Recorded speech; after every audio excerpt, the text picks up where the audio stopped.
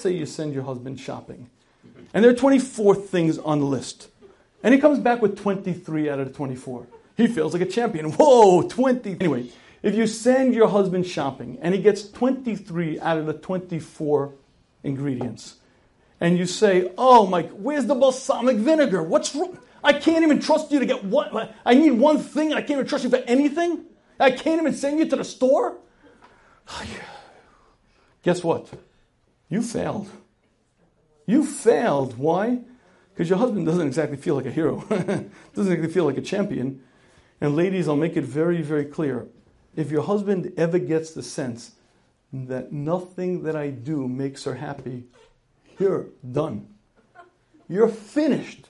If your husband gets a sense that she's never happy, nothing I do ever satisfies her, you just destroyed the only potential to really motivate your husband. Your husband wants to achieve, your husband wants to make you happy. Your husband really enjoys that and would want that to be. But if you don't let him do that, well, it's going to be pretty rough.